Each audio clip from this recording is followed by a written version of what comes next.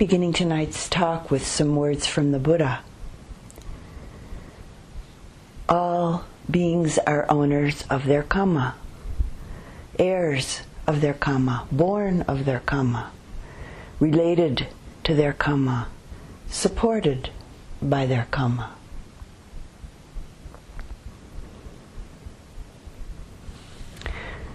This evening's talk is about Kamma, obviously. I'd like to begin by saying something that I've found to be very helpful and supportive throughout the various phases and stages of my practice over the years as I began to connect with and more deeply understand the teaching of Kamma. And this is that the teaching about Kamma offers and brings to an ever and ever clearer light a path of practice that isn't based on fear of any higher authority, but rather founded on a clear understanding of the natural law of cause and effect as it relates to human behavior. Consequently, the teaching on Kamma is not so much something to be believed in, as it is to be understood as we come to see and know it in operation. It turns out that Kamma is not some unchangeable or strange concept. And as a Western woman, and I think that I can pretty safely say this for most of us here, women and men, who have been brought up and conditioned as Westerners, that it's been actually kind of a relief to discover this. The teaching, relevancy, and understanding of Kamma, which is one of Buddhism's central themes, is really quite accessible and actually even quite ordinary. Maybe even so ordinary that it may elude our very complicated minds. So, what is Kamma? Etymologically, or the root word of Kamma, is action or deed. And in the context of the Dhamma, it's defined more specifically and clearly as action based on intention. Another way of saying this is action based on motivation, which is usually the way that Tibetans express it, Tibetan Buddhists express it. In English, the word motivation has a deeper, or maybe we could say subtler, meaning than intention does. It's really the motivation behind or underneath or preceding, we could say, the intention.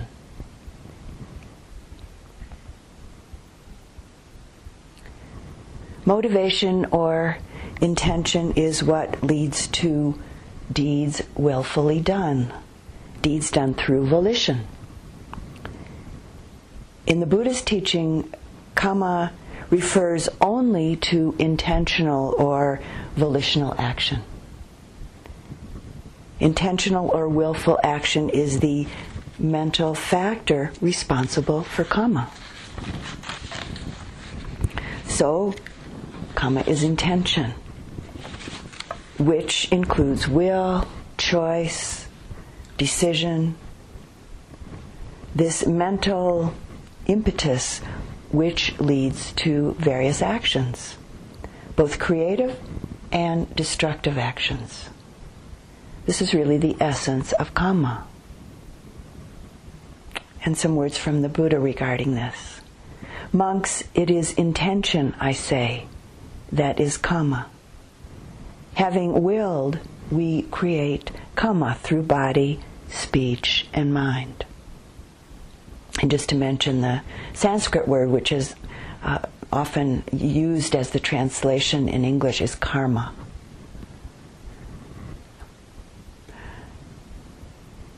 There are two sorts of volitional action that come from two flavors of motivation or two flavors of intention. Wholesome motivation, wholesome intention leads to us to choose or to act or to speak in a wholesome way. And unwholesome motivation or unwholesome intention leads us to decide to act or to speak in an unwholesome way. So we could say wholesome intention or motivation is wholesome kamma, and unwholesome intention or motivation is unwholesome kamma. Kamma is a law of nature. Kamma is the way of things, the law of cause and effect, cause and result. So, a very ordinary, mundane, everyday example, just as a rubber ball that's thrown against a wall bounces back, skillful, unskillful, or neutral intention and action generates inevitable consequences. The law of kamma is one of the fundamental natural laws, through which we create vastly different realities. As we experientially, through our own direct, immediate experience, begin to understand this law of kamma, how these consequences are created, combined, and intensified throughout our life begins to be clarified. The Dalai Lama said, "It's more important to understand kamma than emptiness."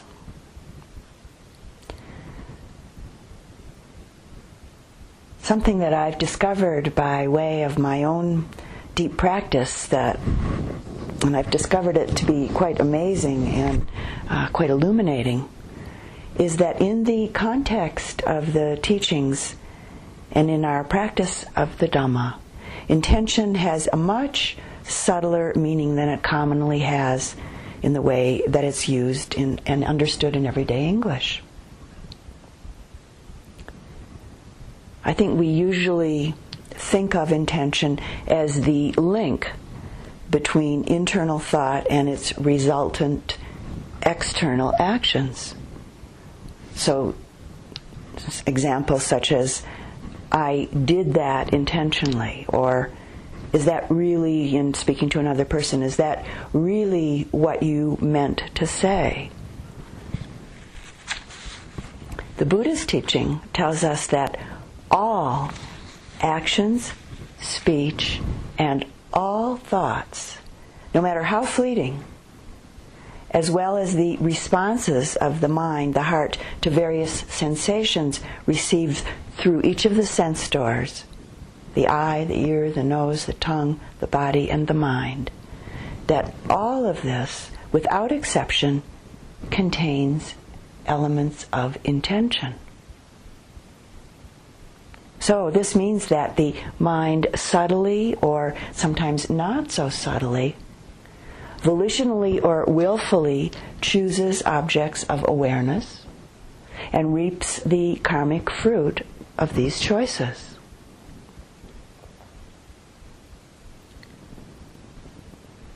Intention is the factor of mind which leads the mind to turn towards or to turn away from various potential objects of awareness. Intention is the factor which leads the mind, the heart, to proceed or not proceed in any particular direction. From this perspective, it's intention that guides or intention that governs how the heart, the mind, responds to stimuli.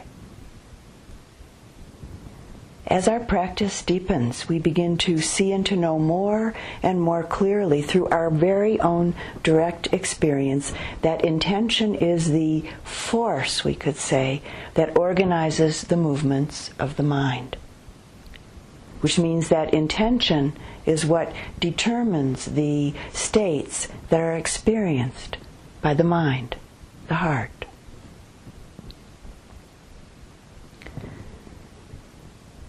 The Buddha spoke many, many times about the fact that the motivation or the intention that leads to action is the mental impetus. That's the determinant of our karmic fruit.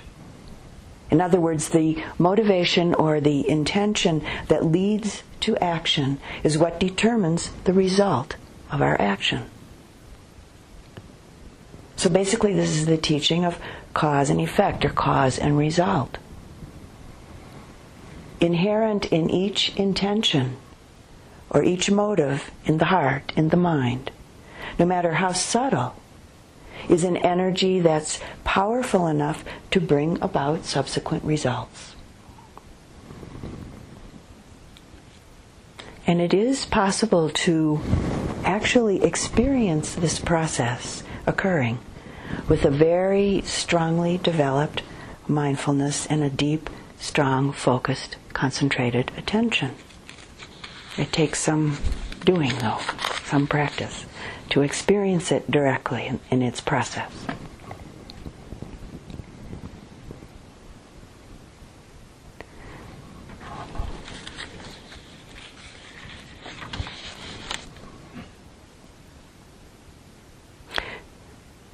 So in light of the fact that no matter how subtle the intention or the motivation is, there's an energy within it that's powerful enough to bring about subsequent results. In light of this, consider that even one tiny thought that may not be even a very particularly important thought isn't without consequence. It will result in at least a tiny speck of Kamma that's added to the stream of conditions which shapes one's mental activity. If this speck is practiced repeatedly, over and over again in the mind, or expressed repeatedly through external expression in speech or in actions, the result, the karmic result, is strengthened in the form of maybe one's character traits, and even through maybe our bodily makeup, such as various physical features and various expressions, physical expressions, as well as in the form of our various verbal and active responses or reactions in relationship to the outer world.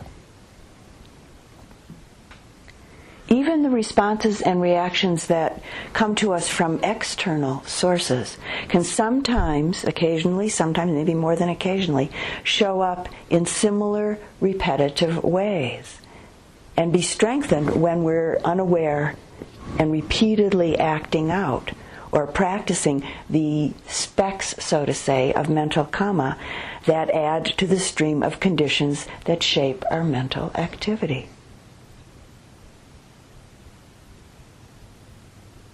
So what comes to us from the outer world is very much connected to the Kamma that has been created in the stream of consciousness of our own heart and mind.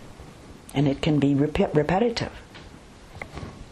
There's a Tibetan teaching that says something like this: everything rests on the tip of motivation.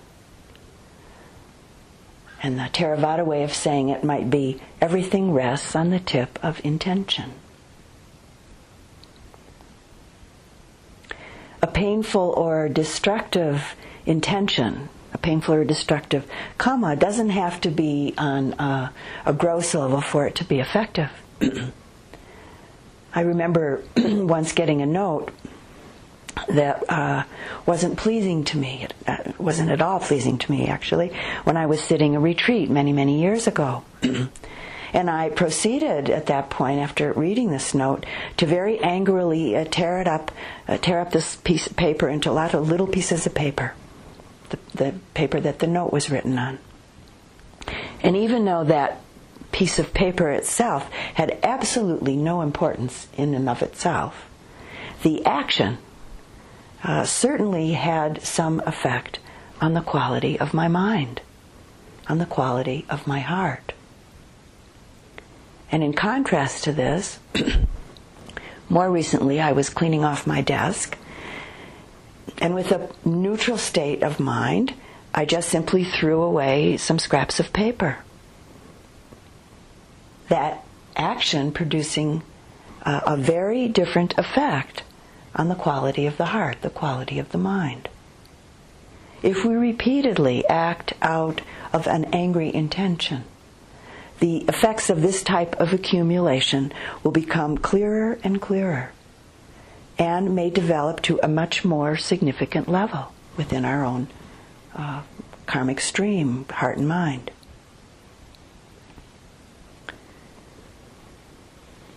In the wheel of dependent origination, or what is sometimes called the wheel of interdependent arising,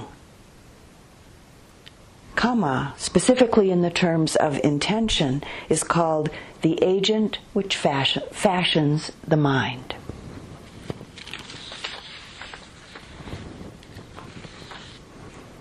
So in light of this discussion, I'd like to read some words from the Buddhist scholar Venerable Payutto.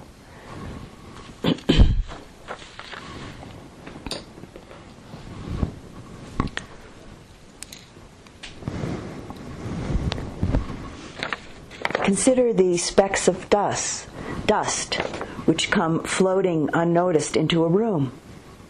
There isn't one speck which is void of consequence. It's the same for the mind.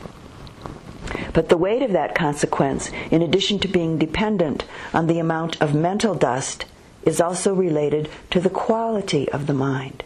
For instance, specks of dust which alight onto a road surface have to be of a very large quantity before the road will seem to be dirty.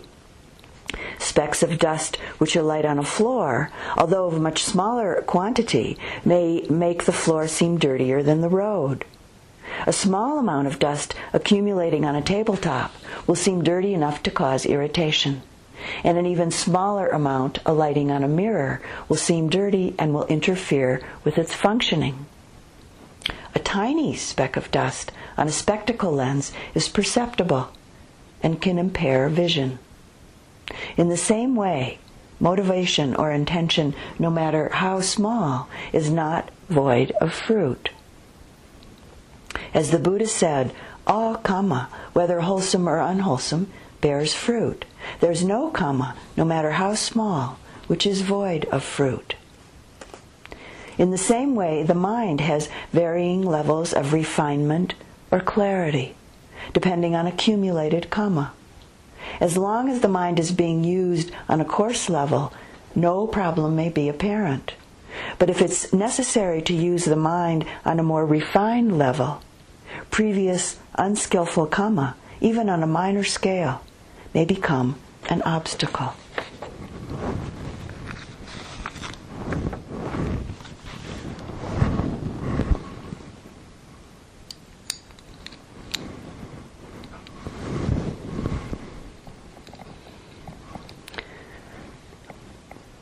There's a wonderful section of short suttas in the Samyutta Nikaya, Connected Discourses in the Woods, a few of which I offered in a Dhamma talk earlier on in this retreat, towards the beginning of this month. And this is these suttas take place where in the woodland thickets, where various practicing woodland-dwelling devas are practicing, and where various and where they approach the various monks who also come into these same woodland thickets to practice. So I'd like to share just a small portion of one of these suttas, short dialogues that I offered early on in the retreat, because it's really appropriate in terms of this discussion. And this is the verse about a monk, a bhikkhu, who after returning from his daily alms rounds and then eating his meal in this particular woodland thicket where he practiced every day, he would go down to a nearby pond and sniff a red lotus. And when the Deva, who lived in this same woodland thicket, saw this, she thought, having received a meditation subject from the Buddha and entered into the forest to meditate, this bhikkhu is instead meditating on the scent of flowers. If his craving for scent increases, it will destroy his welfare. And then she goes on to thinking, let me draw near and reproach him. So, out of compassion and wishing to stir up a sense of urgency for the monk to practice, the Deva addressed the monk as follows. And this is the Deva speaking. When you sniff this lotus flower, an item that has not been given, this is one factor of theft. You, sir, are a thief of scent. And the bhikkhu responds to the Deva. I do not take, I do not damage, I sniff the lotus from afar. So for what reason do you say that I'm a thief of scent? And he goes on, one who digs up the lotus stalks, one who damages the flowers, one of such rough behavior, why is he not spoken to? And the Deva responds to the monk. When a person is rough and fierce, badly soiled like a nursing cloth, I have nothing to say to him, but it is to you I ought to speak. For a person without blemish, always in quest of purity, even a mere's hair tip of evil appears as big as a cloud.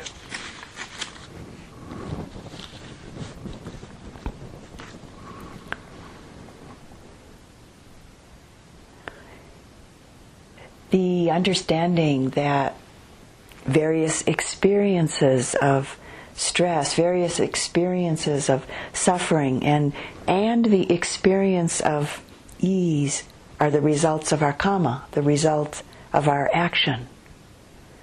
Our actions of thought, speech, and deed, right here and right now, in this lifetime and on, back and back and back. This is kamma. This is our kamma. We could say we're born, we spring out of the womb of kamma. And even though we may not, or we may or may not like it at times, we are the undeniable heirs of our kamma. For instance, just as soon as we've spoken words or performed any particular action, we've totally lost control over it. And yet, it remains with us, and in some way inevitably returns to us as what we could call our due inheritance.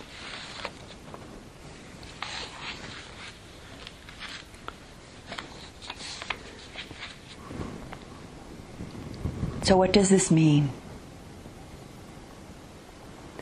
We could say with everything that happens and the result of ease or dis-ease in our mind, in our heart, that this ease or dis-ease is the outcome, meaning it's the response or the reaction of our own mind's relationship to all of the internal and external happenings.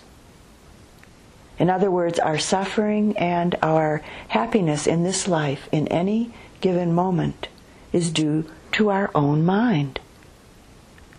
Meaning our motivations, our intentions, and the consequent actions, our wholesome responses or our unwholesome responses, reactions to internal and external phenomena. Our ease and happiness, or dis-ease and suffering, is due to the motivations, intentions, and subsequent actions, the deeds of our mind, body, and speech, not due to our wishes, not due to our hopes and our dreams for ourselves, and not due to some other person or some outer seemingly antagonistic or mysterious or strange or foreign world.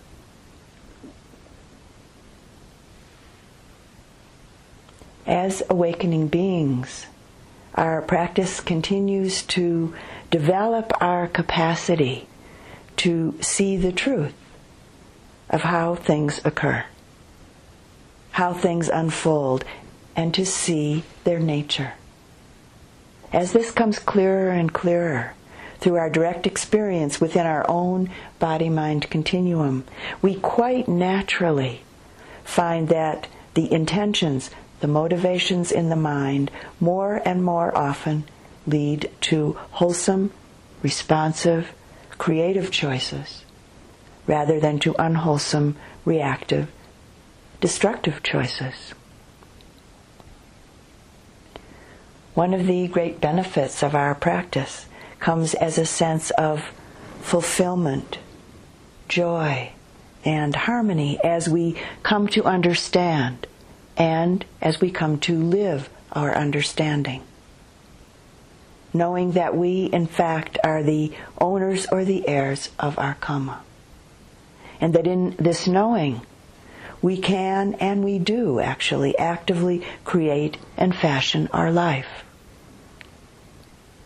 And that the more clearly we know our motivation, our intentions, the more clearly we have the possibility of creating a deeper, sustaining, and more pervasive experience of well-being throughout our life.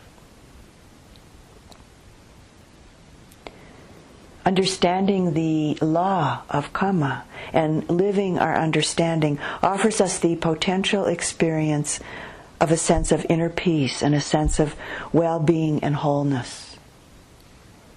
If we live in ignorance, if we live with ignoring or misunderstanding in relationship to the way of things, we're living in conflict. We're living in disharmony with the way of things. And so we're bound to experience fear, anguish, grief, dissonance, and confusion.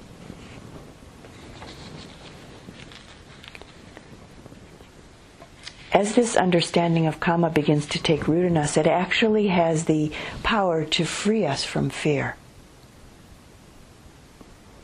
When in fact, with everything that happens within us and around us, we begin to see that we only meet ourselves, we only meet our own mind, what is there to fear? The heart, the mind begins to relax. And we begin to know that we can change our mind. We truly, really, truly begin to know that we're not trapped running around and around and around the karmic wheel. It's as though we're all artists. But instead of canvas or paint or clay or marble or music or pencil and paper as our creative medium, it's our very mind, body, and heart, and the immediacy of our life experience that are the materials of our creative expression. And so again, one of the really great benefits of our practice comes as a sense of fulfillment, joy, and harmony as we come to understand and to live our understanding. Knowing that we, in fact, are the owners or the heirs of our Kamma. And that in knowing this, we can and do actively create and fashion our life.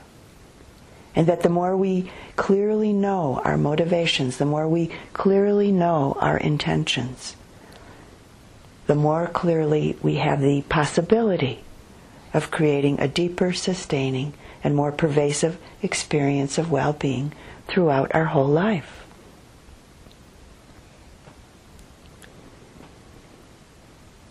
The Buddha considered mental Kamma to be the most important and the most far-reaching in its effect.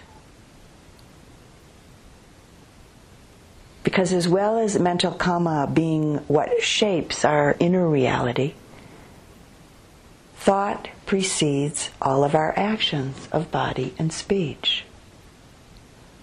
The flavor of our thoughts, be they wholesome or unwholesome, are conditioned by our intentions, conditioned by our motivations.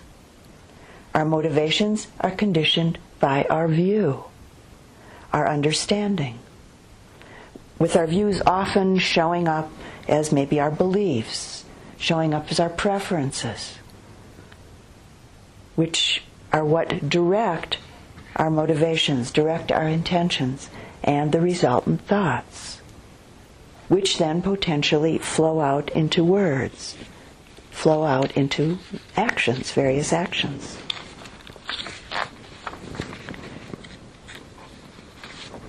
So just simply and briefly, what does this mean? If we cling to the view, if we cling to the understanding of ourself, other beings and things, and even situations, experiences, and places as being independent, separate, and static, meaning unchanging, we're motivated by misunderstanding, we're motivated by ignorance. What in the Buddhist teachings are called wrong view. This ignorance, or ignoring the truth of things. With wrong view, this misunderstanding, our intentions, our motivations are coming from a self-centered, disconnected, non-harmonious, unhealthy, unwholesome place. And consequently will inevitably bring suffering to ourselves and to others. If we have the understanding, if we're growing into the understanding that ourselves, other beings, all things, situations, experiences, and places are totally interdependent and arise only because of various causes and conditions coming together, and that in fact the causes and conditions themselves are always in flux, that no thing abides independently or separately or is static. If this is our understanding, or we're growing into this understanding, our intentions, our motivations come out of what is called right view. And so our thoughts and the subsequent flow of words and actions all come from a place of harmony and what I like to call a lightness of being, and are appropriately responsive to any given situation, and consequently are beneficial in both overt and in subtle ways in relationship to ourselves and in relationship to others.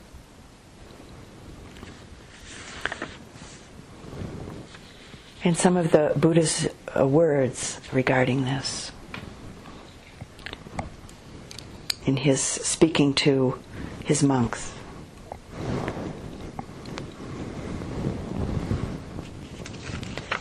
He says, "Monks, when there is wrong view, bodily kamma created as a result of that view, verbal kamma created as a result of that view, and mental kamma created as a result of that view, as well as intentions, aspirations, wishes, and mental proliferations, are all productive of results that are undesirable, unpleasant, disagreeable, yielding no benefit, but conducive to suffering. On what account? On account of that pernicious view. It's like a margosa seed, or the seed of a bitter gourd, planted in moist earth. The soil and water taken in as nutriment are wholly converted into a bitter taste, an acrid taste, a foul taste. Why is that? Because the seed is not good." And then he goes on. "Monks, when there is right view, bodily kamma created as a result of that view, verbal kamma created as a result of that view, mental kamma created as a result of that view, as well as intentions, aspirations, wishes, and mental proliferations, are all yielding of results that are desirable, pleasant, agreeable, producing benefit, conducive to happiness. On what account? On account of those good views. It is like a seed of the sugar cane, a seed of wheat, or a fruit seed which has been planted in the moist earth. The water and soil taken in as nutriment are wholly converted into sweetness, into refreshment, into delicious taste. On what account is that? On account of that good seed.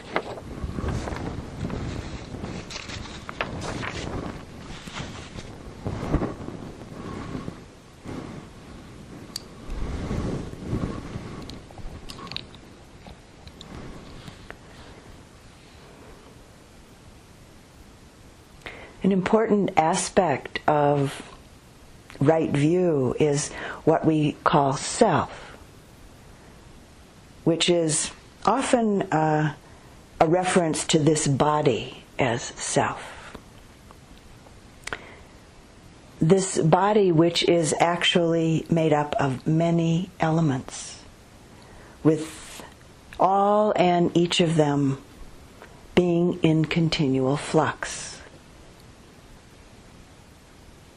The four great elements and the experiential characteristics that we come to know directly through our practice. This is the ultimate reality, we could say, or one of the ultimate realities of this body that we can come to know directly through our practice experience.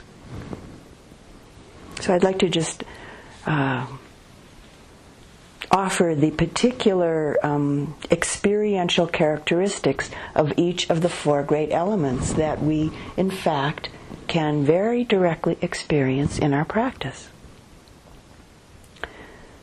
The characteristics of the earth element that we directly come to know through our practice. The experience of hardness, of roughness, of heaviness, softness, smoothness, lightness, as we pay attention to the body.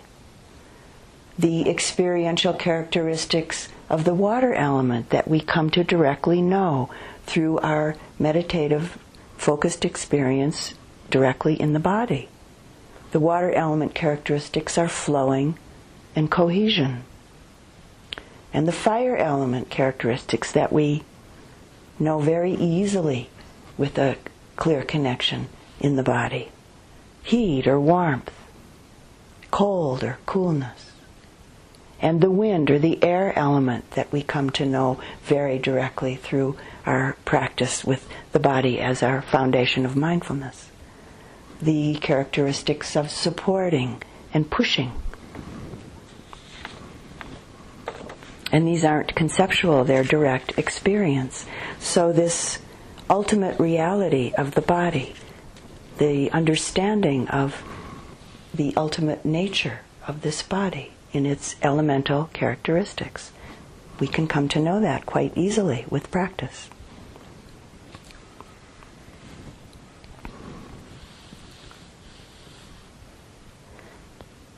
The body is a very important and illuminating step along the path of right view, understanding the body in its experiential nature.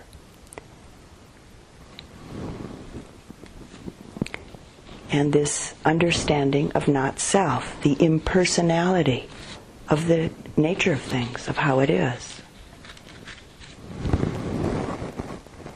With this essentially impersonal karmic process, our actions are like the seeds that are planted and then transformed by the shifting patterns of our life. Some seeds are cultivated and some seeds are nourished. Some seeds are dormant for many, many years, many lifetimes, we could say, until the exact combinations of conditions and causes arise to germinate the seeds, so to say. And always the fruit will bear a direct relationship to the seed. The metaphor that's often used with this teaching is that apple seeds bring apples into the world. Lettuce seeds bring lettuce into the world. A loving act at some point ends up bearing loving fruit. and angry or hateful acts produce hateful fruit.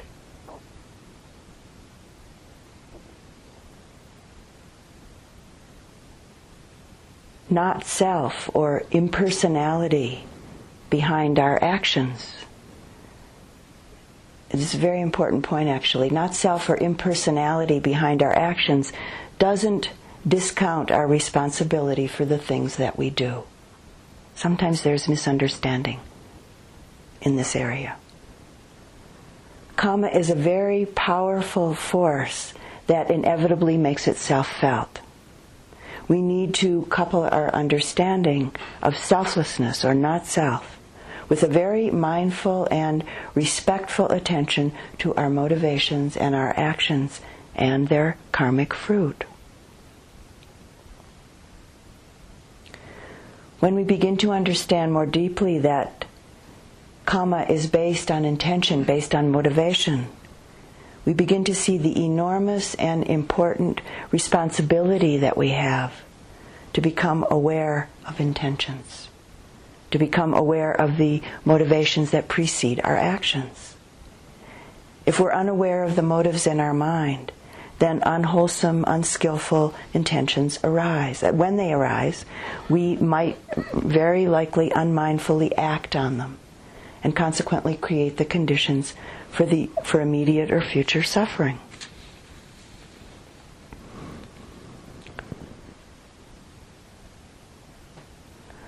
And some words from Padmasambhava, who was said to have brought the Buddhist teachings to Tibet and Bhutan.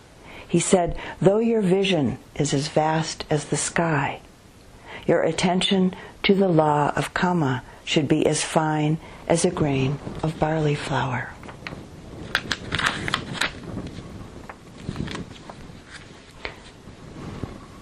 Mindfulness of our own intentions before we speak or before we act, and awareness of the karmic fruit of our words and actions once they've been said and performed, has the effect actually of broadening our field of choice as we work, as we practice to purify and transform the heart, the mind, and action, and our actions. So we're not acting on automatic. We have a much broader field of choice. When we mindfully experience the effects of our actions, we see, for instance, that extending generosity, extending loving kindness and compassion towards others, it comes back to us. And we also see and feel the effects of approaching the world with, say, aggression or anger or greed or grasping. That comes back to us as well in some way.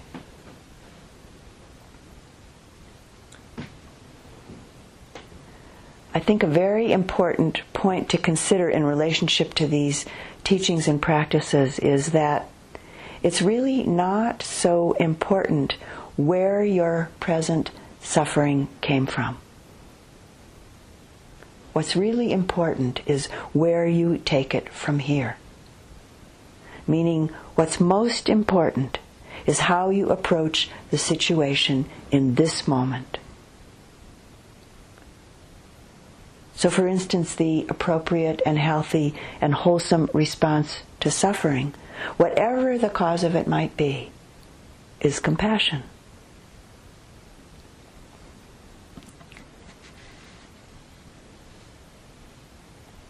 As we traverse this path through our practice, we clearly begin to see and to know that there's a refuge, a particular kind of refuge.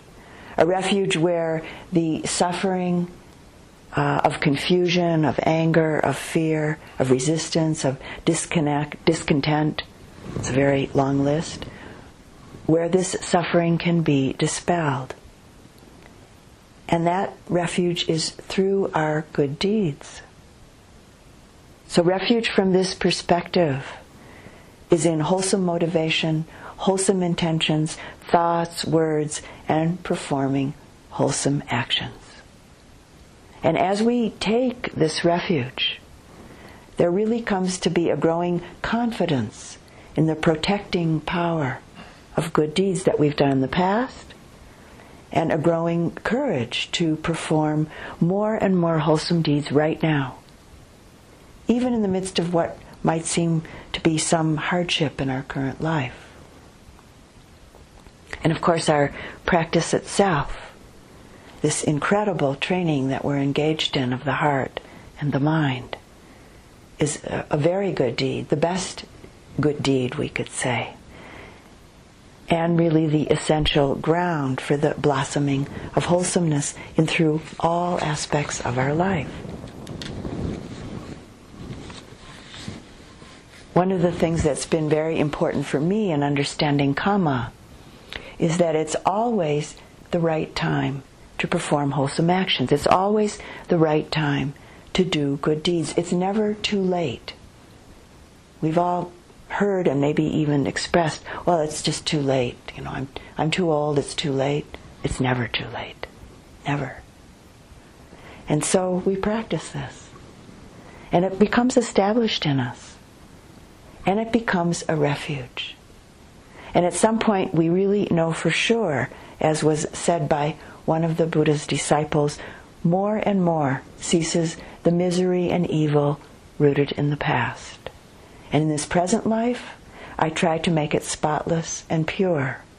What else then can the future bring, other than increase of the good?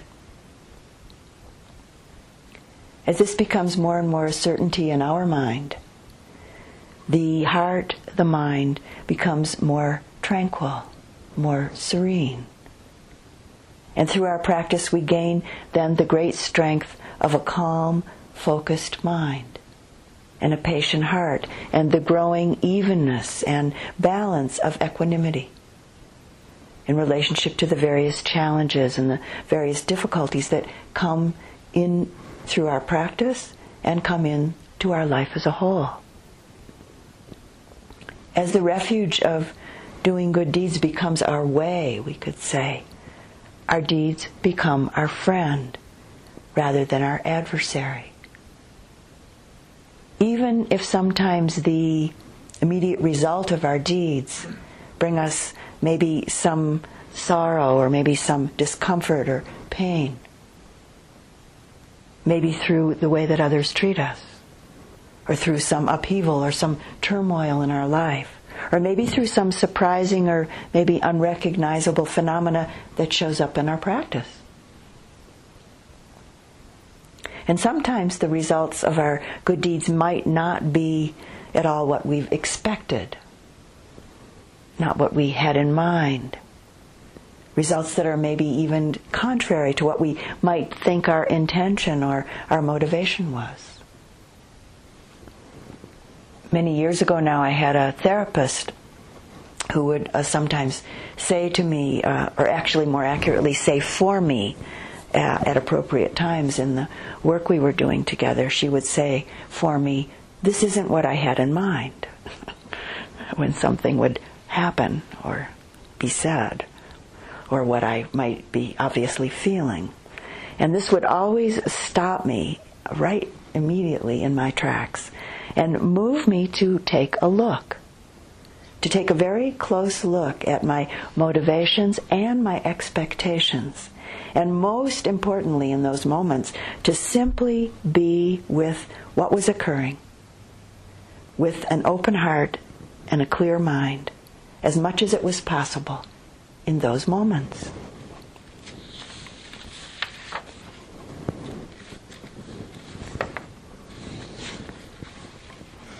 If we make suffering our teacher, then in a sense it becomes our friend.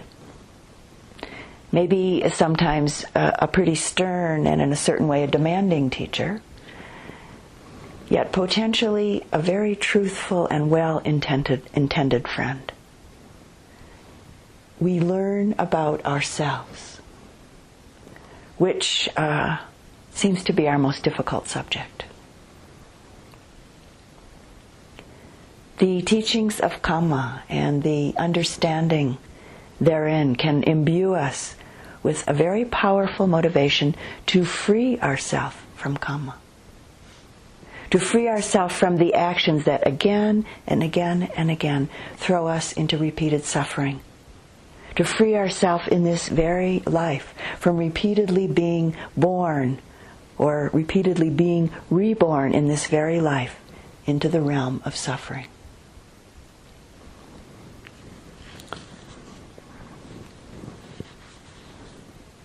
I'd like to read a section of an autobiography written by Jacques Lucien called "And There Was Light" that very beautifully illuminates this discussion about Kamma.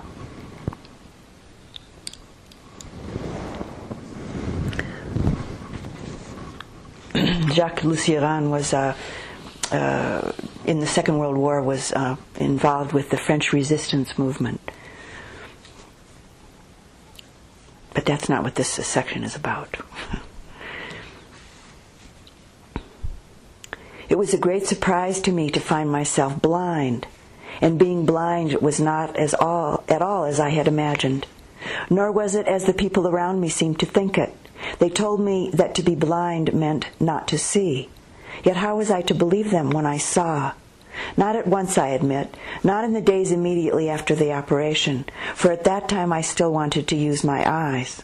I followed their usual path. I looked in the direction where I was in the habit of seeing before the accident, and there was anguish. A lack, something like a void, which filled me with what grown-ups call despair. Finally, one day, and it was not long in coming, I realized that I was looking in the wrong way. It was as simple as that. I was making something very like the mistake people make who change their glasses without adjusting themselves. I was looking too far off and too much on the surface of things. At this point, some instinct made me change course, and I began to look more closely.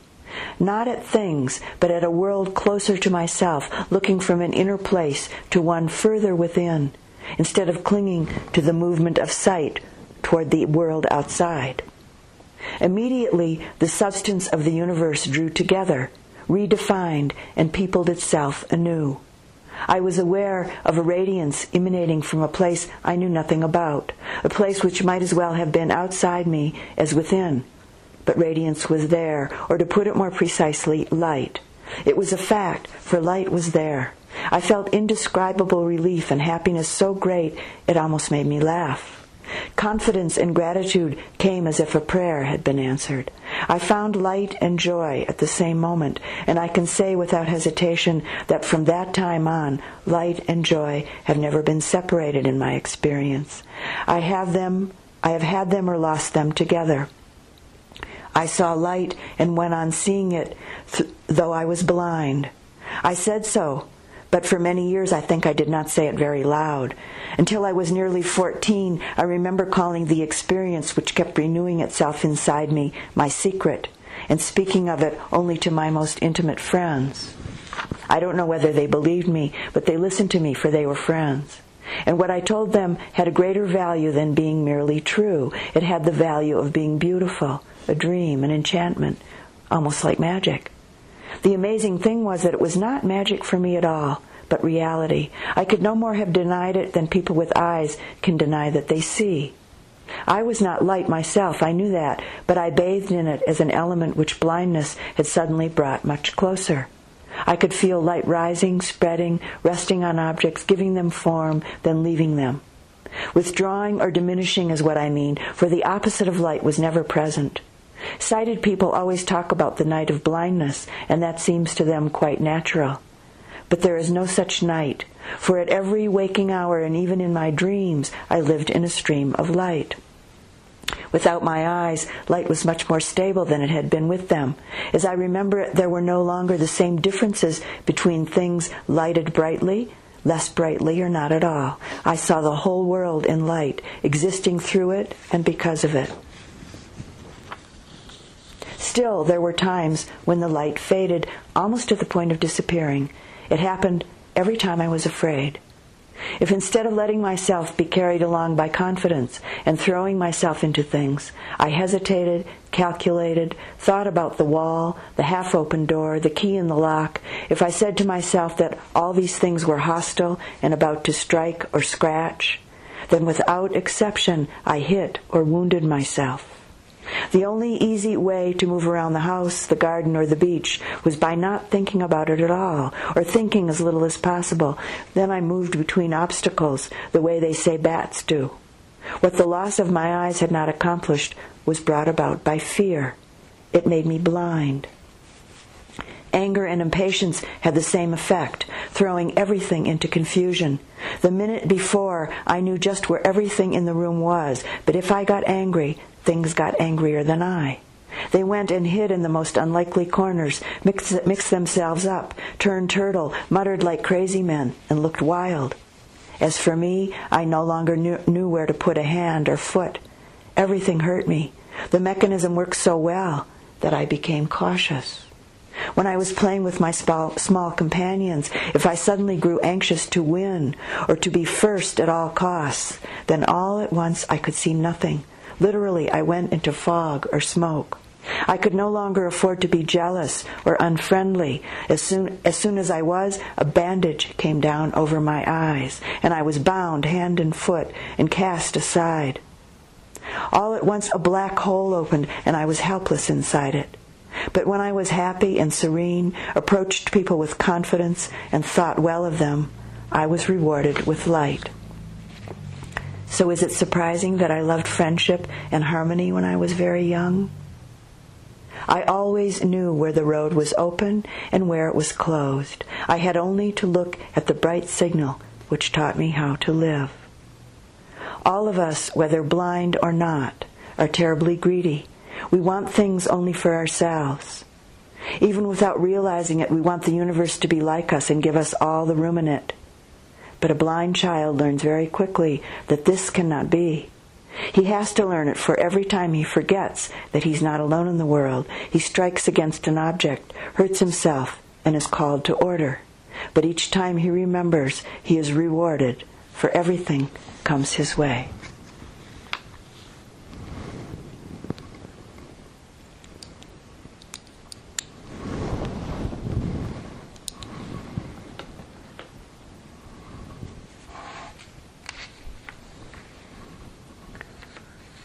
And closing the talk this evening with some words from the Buddha.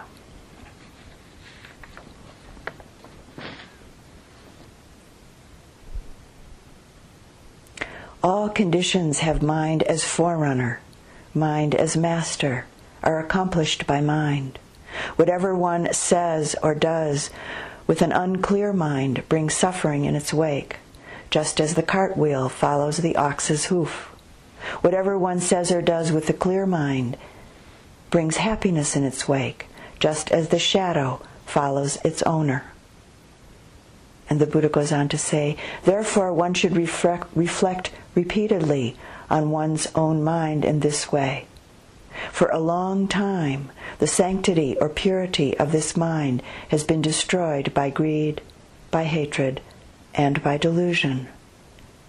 And then the Buddha goes on to say, it is by mental defilement beings are defiled. It is by mental purification that beings are purified. And let's sit quietly for just a few moments.